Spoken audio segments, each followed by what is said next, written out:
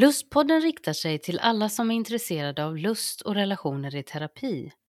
Podden leds av religionshistorikern och teologen Leif och Hanna Möllås som är legitimerad barnmorska, legitimerad psykoterapeut och sexolog med flera auktorisationer i sexologi.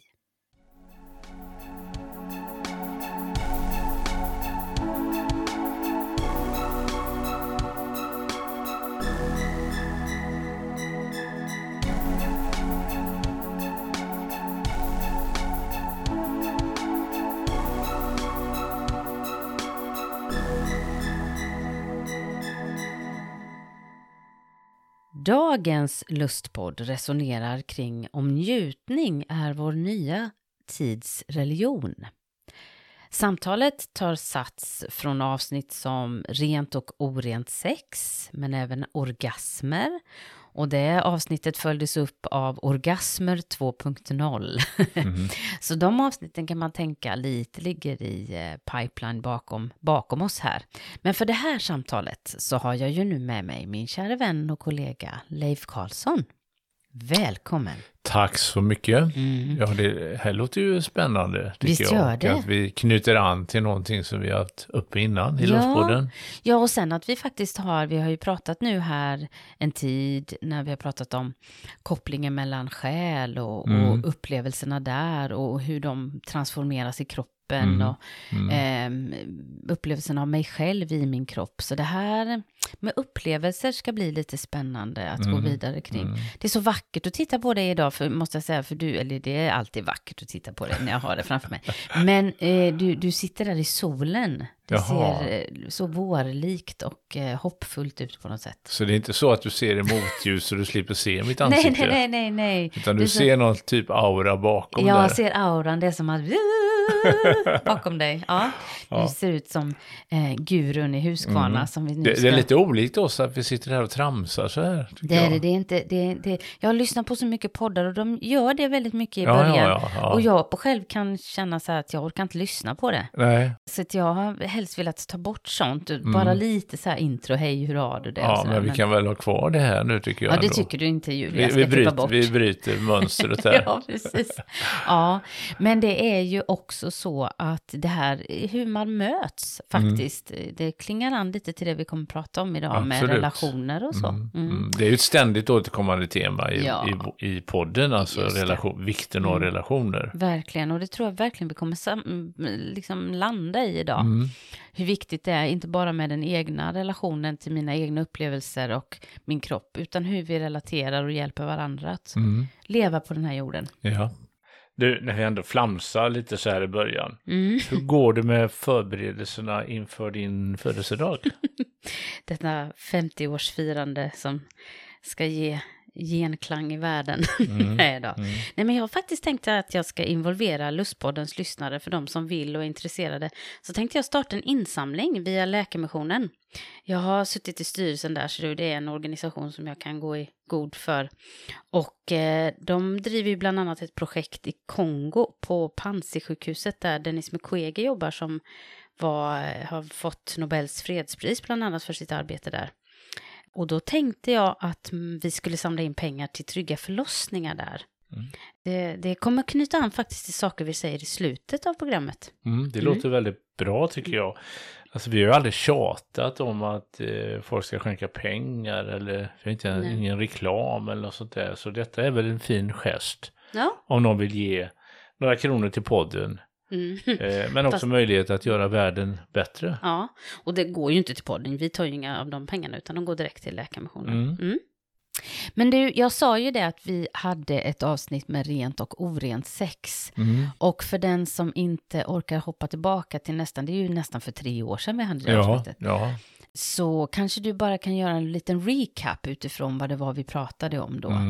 Lite olika sätt att se på rent och orent sex, och där du då, som den mästare du är i teologiska utläggningar, förklarade så gamla skrifter som det som kommer från Bibelns början. Nu tycker jag kanske du tar i lite grann. Nej, inte men något. Det jag sa då, det är ju så här att vi diskuterar det här begreppet rent och orent. Att det är egentligen homonymer. Alltså de har olika betydelse i de heliga texterna. Och bara där vill jag stoppa, förlåt, nu är jag ju jättejobbig. Men jag tycker det här är så viktigt att du understryker det. För att du är så duktig på att förklara att det faktiskt finns olika betydelser av begreppet rent. Och det är en viktig input i detta. Ja, och det jag tänker jag var ute efter då, det var ju det här vi diskuterade, rituell renhet och orenhet. Att israeliterna vid vissa tillfällen var rituellt orena.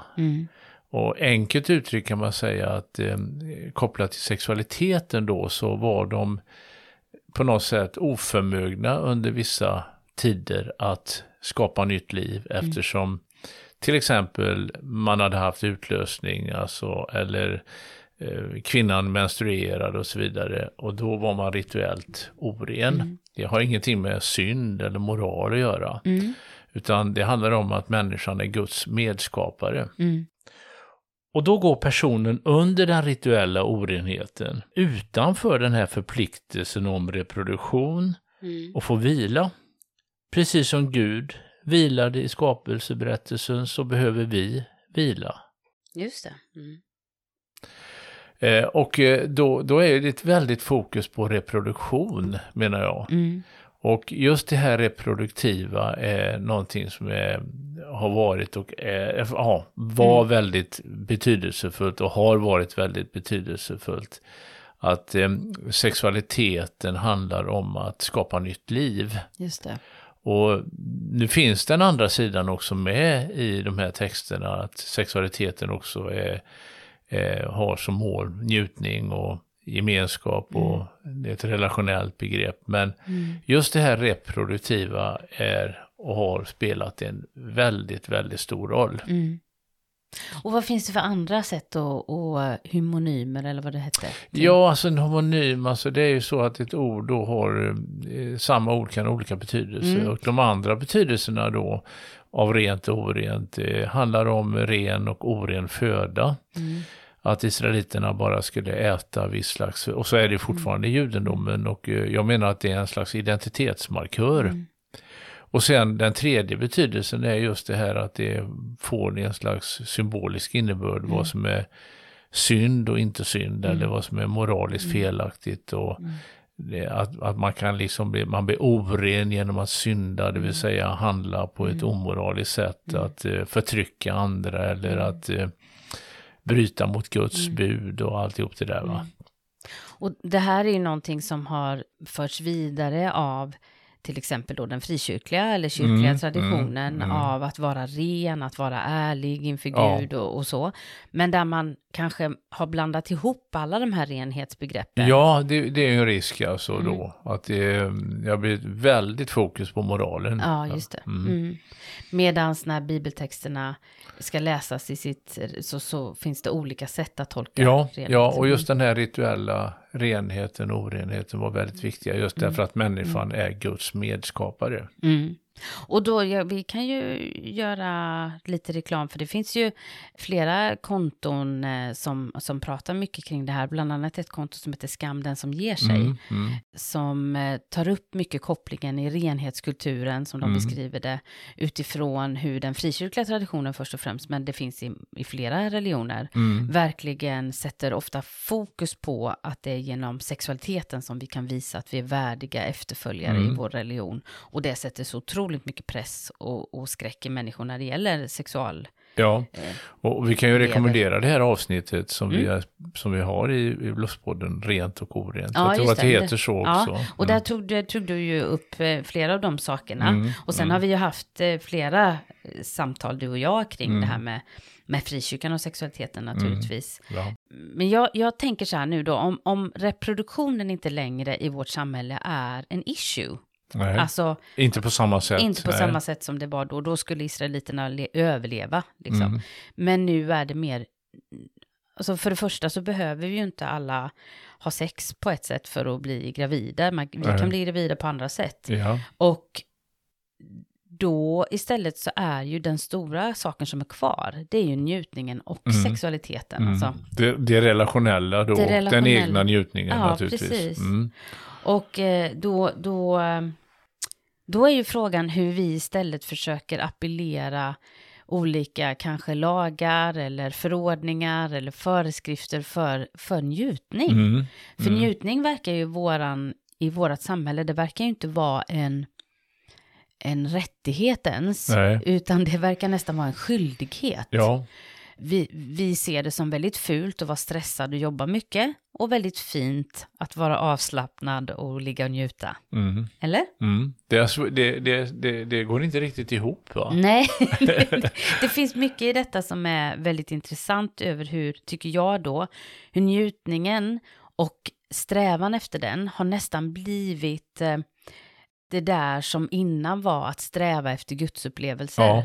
Det tycker jag är jättefascinerande. Och jag tror vi nämnde då i det där avsnittet också att våra partners, de har liksom tagit Guds plats. Ja, precis. De ska I ett sekulariserat sammanhang då, så blir ju just det här fokuset på relationer och den jag har en relation med, eller som det blir ett oerhört fokus, och det blir nästan en ouppnåelig roll den här personen ska ha. Och egentligen så sätter ju då, alltså den ska stå till svars för allt det som Guds längtan innan kanske fick då, som du säger, men också det som är i den moderna människans, vad ska man säga, önskan om att leva sitt liv, att allt det jag behöver ska du hjälpa mig att uppfylla. Den egna njutningen och det egna välbefinnandet på något sätt har blivit liksom nästan som en strävan efter det gudomliga. Det gudomliga, precis. Och då, det får ju väl gärna vara så, människor vill ha det så, men det som är intressant är ju att fundera kring då, vad är det som kan bli för problem i det här? För ställer vi för höga krav på njutningen? Alltså, hur vet vi att vi har njutit tillräckligt? Ja. Religion är ju, som vi har talat om, väldigt mångfacetterat. Och den andliga längtan som finns i religionen kan definieras som vår längtan efter mening, sammanhang eller sökandet efter det heliga. Just det.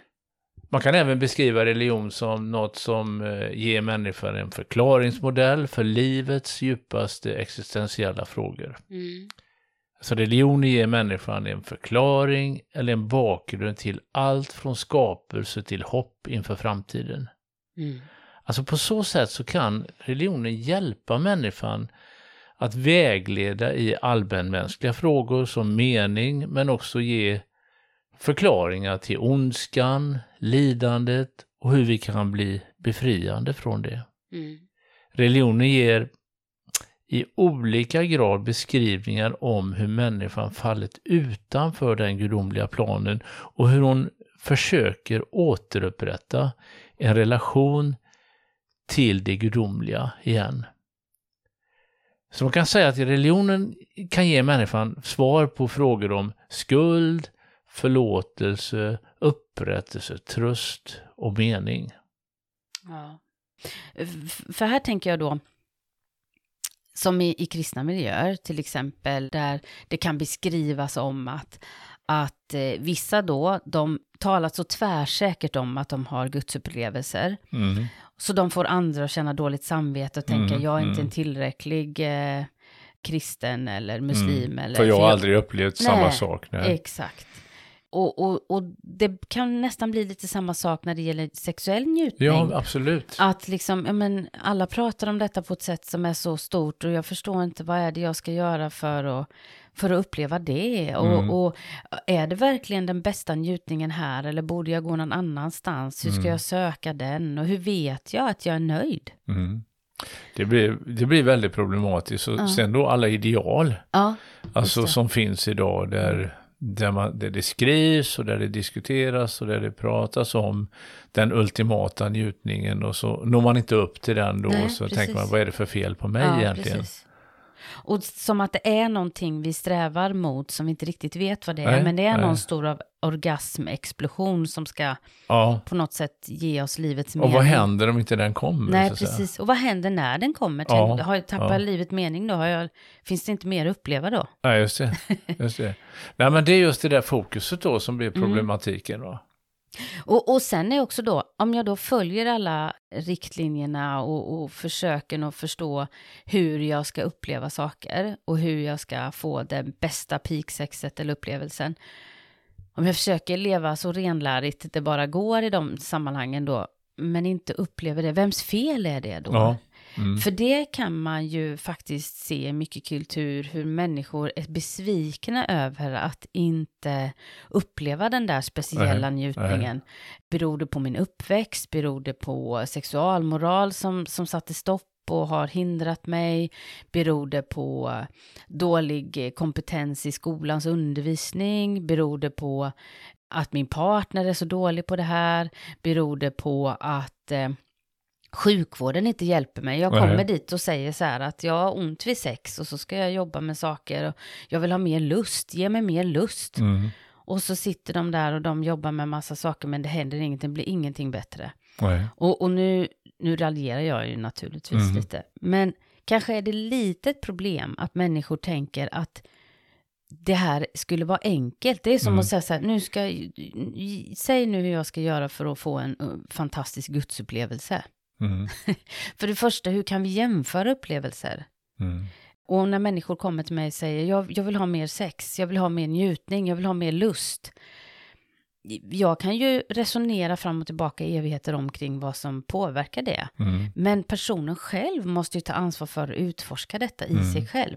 Det finns inget piller, det finns ingen liksom enkel lösning till att om det bara sitter på det sättet, det här handlar inte om teknik. Eller att följa vissa riter så leder det till mer njutning. Upplevelser är något annat. Ja, det är ju, ligger väldigt mycket i det du säger. Att, sen är ju det här med upplevelsen att den alltså, som du säger, uppfattas olika. Exakt. Vad är en ultimat upplevelse eller ultimat njutning och så vidare. Sen sitter jag här och jag tänker på, om vi kopplar till religionens värld då. Så har ju liksom på något sätt den sexuella lusten, driften varit någonting som speciellt i kyrkans historia har inte motarbetats eller blivit undertryckt. Och frågan är vad det har gjort med människor. Och många som är uppväxta då i en strikt så att säga, religiös, moralisk miljö har ju på något sätt fått en negativ syn på lusten och driften. Och det är inte alldeles enkelt att komma liksom ur det snabbt. Nej, absolut. Det finns ju förklaringar, absolut. Men när vi har konstaterat förklaringar måste vi ändå var och en ta ansvar för, men hur jobbar jag med det här nu då? Ja, visst. Men jag menar, det kan se så olika ut för olika människor beroende på bakgrund och uppväxt och vad som har påverkat mig och så vidare. Och här kan man ju koppla det då till något som man möter i parterapi eller relationell terapi, om känslan så här, älskar du verkligen mig? Om vi ska prata om upplevelser nu då, älskar du verkligen mig? Ja, men jag säger ju att jag älskar dig, ja men jag känner mig inte älskad. Hur ska jag få en annan människa att känna sig älskad om den kanske har inre motstånd till att faktiskt ta emot den kärleken? Eller är det så att det faktiskt är så att personen som försöker respondera till mig inte alls liksom ser mig och då känner jag mig inte älskad? Alltså, nu snörjer jag in mig här lite. Nej, men alltså jag tycker det du säger där visar ju på hur komplicerat det är med relationer. Ja, och upplevelsen av dem. Så det tycker jag är väldigt träffande faktiskt. Ja, för att det är någonting i det här med om jag upplever mig älskad. Och hur vet jag att jag gör det? Alltså det är ju väldigt individuellt. Därför vissa av oss har lätt för att ta emot kärlek och känna den, även om den partnern skulle vara liksom usel på det. Och andra av oss har svårt att ta emot det, även om vi blir överösta med kärlek. Så jag tänker att här finns det någonting, en liten nyckel i vår upplevelsejakt faktiskt. Och då tänker jag så här, om Guds relation, om vi ska liksom fortsätta det spåret lite på att vi längre kanske inte har samma typ av religionen har inte den självklara platsen. Och om religionen då innan, där fick jag lägga väldigt mycket av min oro, min skam, min tvivel. Jag fick liksom, men Gud har koll, det kommer liksom lösa sig på något sätt. Eller det finns någon mening med allt eller sådär. Och i religionens värld så pratar vi ju mycket om skuld, förlåtelse, om behovet av att försöka tröst och skydd och så. Och då kan jag tänka det här att tröst och längtan efter tröst. Alltså också på ett sätt längtan efter förlåtelse. Det kan låta lite stort kanske, men för människor kanske egentligen inte går runt och känner stor skuld som man gjorde i det kristna liksom, strukturella samhället. Men man kanske går runt och känner att man inte duger. Och man behöver någon slags självkärlek i det. Och förlåtelse skulle det ju kunna översättas till i andra termer då. Nu pratar du i relation till dig själv. Ja, nu börjar jag lite med den upplevelsen till mig själv. Att jag är okej, jag är fin, jag är bra. Och det är någonting som det finns ju 1000 böcker och samtalssituationer kring det. Vem är jag i det här samhället? Och att djupast också då så finns ju de här existentiella dilemmana av mening.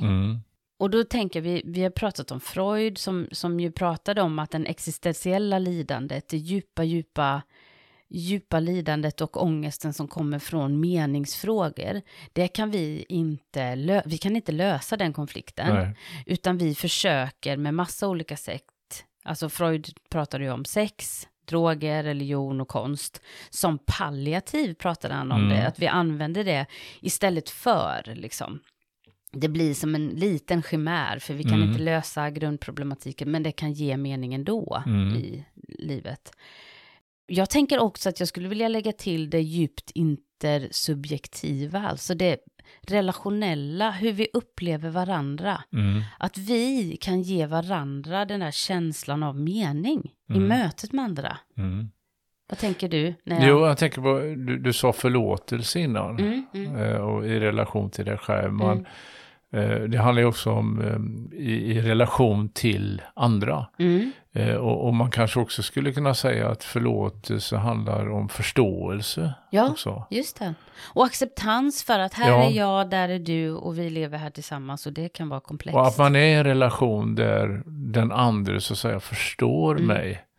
Och det krävs ju rätt mycket då egentligen av öppenhet och att man tar tid för varandra och att man liksom är öppen och tydlig och alltihop det där som är liksom en sund relation eller en relation som kan bli förstående och förlåtande. Ja, för jag läste Ulla-Karin Nyberg, vi har ju haft henne med i min podden som är psykiatriker och själv har gått igenom cancer och jobbat mycket med självmord genom åren. Fantastisk människa. Och hon var med i Svenska Dagbladet nu, för hon kommer ut med en ny bok om sin tidig bröstcancer. Och då säger hon så här i den här podden att hon mådde väldigt, väldigt dåligt under en tid när hon åkte till sjukhushuset för att få cytostatika, och så satt han på bussen och kände sig riktigt eländig och var på väg till sin cytostatikabehandling. En kvinna satt mitt emot och efter en stund log hon vänligt och sa: vad som än väntar dig idag så önskar jag dig allt gott. Och så gick hon av. Och det var så starkt, jag fick tårar i ögonen när jag läste detta, för det var så starkt den här, och hennes liksom upplevelse av att någon stannade upp och såg mig. Och jag såg, vi ska lägga ut det också, Bob Hansson gjorde ett Instagram-inlägg där han säger att forskning menar att vi behöver ge varandra 8 minuter. Ja, jag lyssnade på den, jag tycker det var fantastiskt. Det måste vi lägga ut, för att det var så fint. Jag tänker, men vi tänker att den här världen, det finns så mycket mörker och tomhet och så. Men med 8 minuter så kan vi vända någonting. Vi kan vända en människas mörker. Det visar på styrkan och kraften i en relation. Ja, men verkligen. Jag tycker det är så fantastiskt, och det är så tråkigt om vi då försöker sträva efter upplevelser utifrån bara vad som händer inom mig. Hur jag tekniskt, sexuellt eller religiöst eller på vilket sätt som helst ska kunna uppnå någon slags peak i min upplevelse. Och så missar vi att det kanske är många gånger mötet, relationen, närvaron av någon annan. Inte bara vad du kan ge mig. Nej. Utan bara det faktum att vi kan mötas. Ja. Att satt på tunnelbanan häromdagen i Stockholm och försöka möta människors blickar och bara hej. Det är lite svårt för alla tittar bara i sina telefoner. Ja. Men mötet. Ja. Jag tänker då i det här, om man ska följa den här stråken om vad religionen då har gjort för människan, det är ju att i den här förståelsen av att jag kan inte lösa den existentiella djupa krisen, utan jag behöver hitta sätt att förhålla mig till min meningslöshet, så är det ju också viktigt med att få prata om sorg. Jag tror att många människor går runt på massa typer av sorger. Alltså den är så mångfacetterad. När vi pratar om sorg så tänker många på när man har förlorat en person. Men sorg kan vara så mycket över att livet blev som det blev. Att det förlorade kan ju vara rätt mycket. Det kan vara så. Alltså den här känslan av förlust.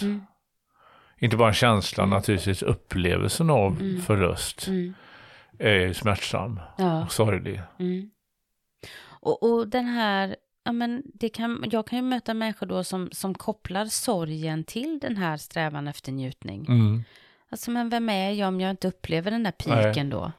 Vem är jag om jag upplever piken? Vad gör det med mig då? Kommer jag liksom vara tvungen att återstå sen? Ja, vad återstår sen?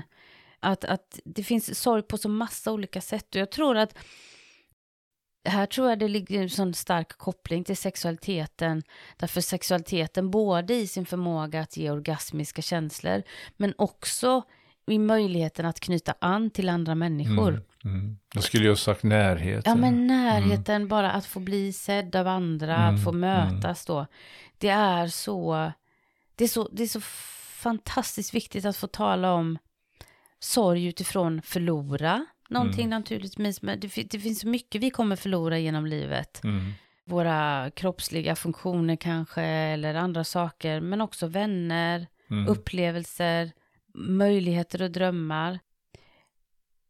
Att förlora något, det kräver ju inte en känsla. Det behöver inte vara en känsla, men det kan...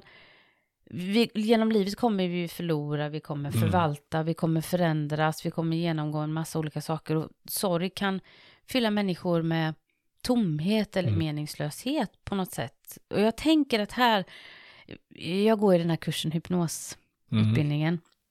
Och där är det med en person som heter Helena Deruvo som där när vi pratade om tröst så sa hon så här att tröst är ju faktiskt en lyxvara idag.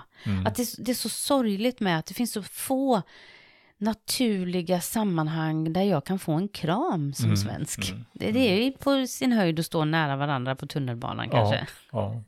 Vad tänker du om tröst? Ja, men just det du beskriver där, det är, för många människor är det ju faktiskt så att man får aldrig uppleva det, den närheten. Nej. Och det är ju väldigt sorgligt, va? Och just det där att det ligger något tröstande, något i det här relationella, närheten till en annan människa. Med allt vad det innebär. Inte bara då fysiskt utan också psykiskt eller själsligt. Ja. Det är ju så människan är beskaffad på något sätt. Vi är ju relationsvarelser. Vi betonar ju det så ofta. Ja. Och får jag då inte den relationen, liksom att den upplevelsen och den här känslan som relationen ger, inte bara känslan men liksom kan man säga elixiret. Lite grann. Då är det någonting, det blir en tomhet där som den här längtan efter tröst, den liksom på något sätt, den växer ju då bara. Ja, precis. Och kan säkert gräva djupa känslor av meningslöshet. Liksom. Och jag tänker att jag börjar titta på en Netflix-serie som heter Love on the Spectrum. Som är när personer inom autismspektrat dejtar varandra. Och det är så otroligt fint. Jag vill verkligen rekommendera, jag tycker den är jättefin. För det visar också vår djupa längtan av att vara nära människor. Och sen är det klart att vi behöver inte leva så. Alla behöver inte leva i par. Alla behöver inte leva i sexuella förhållanden. Det finns en uppsjö sätt att leva detta på. Men vi behöver finnas där för varann om vi behöver varann, tänker jag. Och den där känslan av att om det här inte finns kanske ger en total känsla av meningslöshet. Då räckte inte detta heller. Och då kan man undra, hur ska vi revoltera mot njutning? Vi har revolterat mot Gud. Hur ska vi revoltera mot njutning? Då blir jag ännu duktigare då kanske. Ja, vet inte. Och kanske blir det så att vi hoppar över trösten, för vi förstår inte riktigt varför vi känner oss ledsna eller otillräckliga. Den moderna människan förstår inte varför vi går runt och känner skuld. Alltså det hade ju religionerna sin förklaringsmodell till tidigare då, när vi inte levde upp till religionens ideal. Men så nu då när vi känner den här längtan efter tröst och så kanske vi inte riktigt förstår den, och då hoppar vi rakt in i njutningen, för vi tänker att om vi får mer njutning så blir det mer mening i livet. Men kanske är det så att det bara ger en ännu större känsla av misslyckande, för vi inte har gått till grunden med våra känslor. När man tänker på tröst så tycker jag det är viktigt att tala om att det finns så massa olika saker som man själv som person kan tänka på som tröst. Allt ifrån kramar, smekningar, beröring, sex naturligtvis, mat, kakor och dryck och glädje på massa olika sätt. Att ta en promenad, att göra det där som faktiskt fyller mitt liv med lite nerv. Som laddar livet med någonting. Och att kanske våga släppa jakten på den perfekta upplevelsen. Och vara lite här. Tycker jag var väldigt bra råd, så att säga. Så jag tänker det är kanske inte fel i att njutningen är viktig för oss. Men när den ska vara en religion som vi ska det blir det på något sätt ouppnåeligt. Och då kanske den njutningsreligionen den stöter på samma patrull som vi kan möta i strukturell, organiserad religion. Ja, absolut. När njutningen brister, när Gud brister i att uppfylla det som vi längtar efter. Så vad ger dig tröst? Vad ger dig känslan av connection, närvaro, närhet? Jag tror vi har ju under de senare åren kanske så finns inte föreningslivet lika starkt i Sverige. Vi blir ensammare och mer liksom ifrånkopplade varandra. Och jag tänker att vi kanske tappar någonting där som är viktigt i att möta varandra. Så kanske skulle vi ta med oss Bob Hanssons uppmaning och tänka att vi ger en människa 8 minuter varje dag. Det är inte dåligt. Så man kan säga att som i så många av våra samtal så handlar det här lite om att få vara i både och. Att njutning kan få vara något jag söker, men att heller också samtidigt stå ut med att njutning kanske är det här lilla. Njutning kanske är det här. Att inte hela tiden fastna i prestationsångesten över njutningen. Och då handlar ju det om att liksom tänka rätt och realistiskt. Och det låter så tråkigt när vi säger. Ja, det låter tråkigt, men på något sätt att inte ha så höga förväntningar att allt blir ouppnåeligt. Nej, precis. Utan hitta liksom på något sätt en balans där. Att det här är någonting som ger mitt liv liksom mening och tröst och alltihop det här vi pratar om. Men att man jobbar med det. Du sa det inledningsvis att man liksom jobbar med det själva. Och kanske är det så, jag menar, vi har ju så mycket intryck i samhället då på alla ideal som vi omger oss kring. Och de blir ju till sist liksom på något sätt en börda, va? Ja, precis. Det är inte särskilt uppmuntrande. Nej, det låter tungt, men jag tänker då om lösningen lite kan få finnas i att vi faktiskt är människor runt omkring här som kan och så hjälpa ta vara varandra. På de relationer vi lever i. Ja, och att kanske våga sträcka ut en hand till nya relationer. Ja. Jag tror faktiskt det är viktigt här. Det kan ju låta då som att kanske vi, när vi använder de här palliativen som Freud pratar om, så låter det nästan som vi bara lurar oss själva för att egentligen har vi inte löst problemet. Och jag tror att det blir en form av cynism som inte leder mänskligheten framåt på något sätt. Utan faktiskt få tänka att vi får välja förlita oss på en massa olika saker. Men det händer något med mänskligheten när vi tappar förlitandet och förtröstandet på att relationer kan skapa någonting gott. Och att faktiskt förstå att i mötet med en annan människa så kan jag hjälpa till. När jag tittar på den, när jag omfamnar den, när jag bemöter den, när jag ler mot den, så kan jag vara med och reparera situationer som där den tidigare inte har blivit sedd. Att vi faktiskt har den makten som Emmanuel Levinas säger. Att vi har makten att faktiskt möta en annan människa och lyfta den. Den ska vi ta på allvar, den makten. Jag tycker det var en bra sammanfattning. Ja, det tycker jag nog att det var. Ja, väldigt mycket. Det här var speciella filosofiska reflektioner kanske Ja, idag. Absolut. Men jag tycker vi behöver det ibland. Det behöver vi absolut. Och nu ska vi faktiskt gå vidare med upplevelsesamtal, men utifrån en ganska väldigt typisk och konkret fysisk händelse. Det är så här att jag kommer intervjua Maja Larsson som har skrivit boken Kläda blodig skjorta om förlossningsvård under 150 år. Den är fantastiskt spännande och det är så kul att få träffa en person, hon är journalist, det är så kul att få träffa en person som vet mer om ens eget yrke än en själv faktiskt. Så det är liksom intressant för oss som inte är barnmorskor? Absolut, det är det verkligen, för det är alltså förlossningsvården och hur hur vi tänker kring förlossning, det påverkar hela samhället.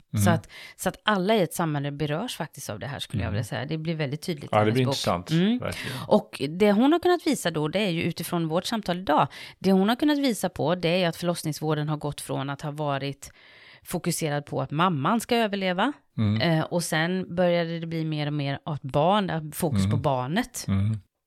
Men sen idag står vi inför talet om att en förlossningsupplevelse ska få vara viktig. Förr handlade förlossningsskador om vad som hände med barnet.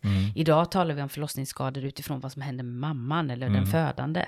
Så det här är jättespännande kopplat till upplevelser. Det ska vi, och sen framöver har vi massa roliga inslag. Vi kommer prata om sexualiteten genom livet utifrån asexualitet, utifrån parsexualitet och utifrån att åldras och sjukdom. Ja, det ska bli så spännande.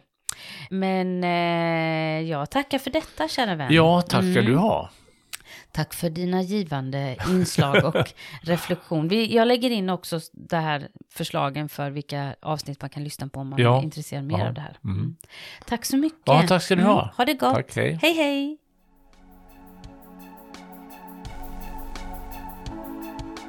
Du har lyssnat till Lustpodden.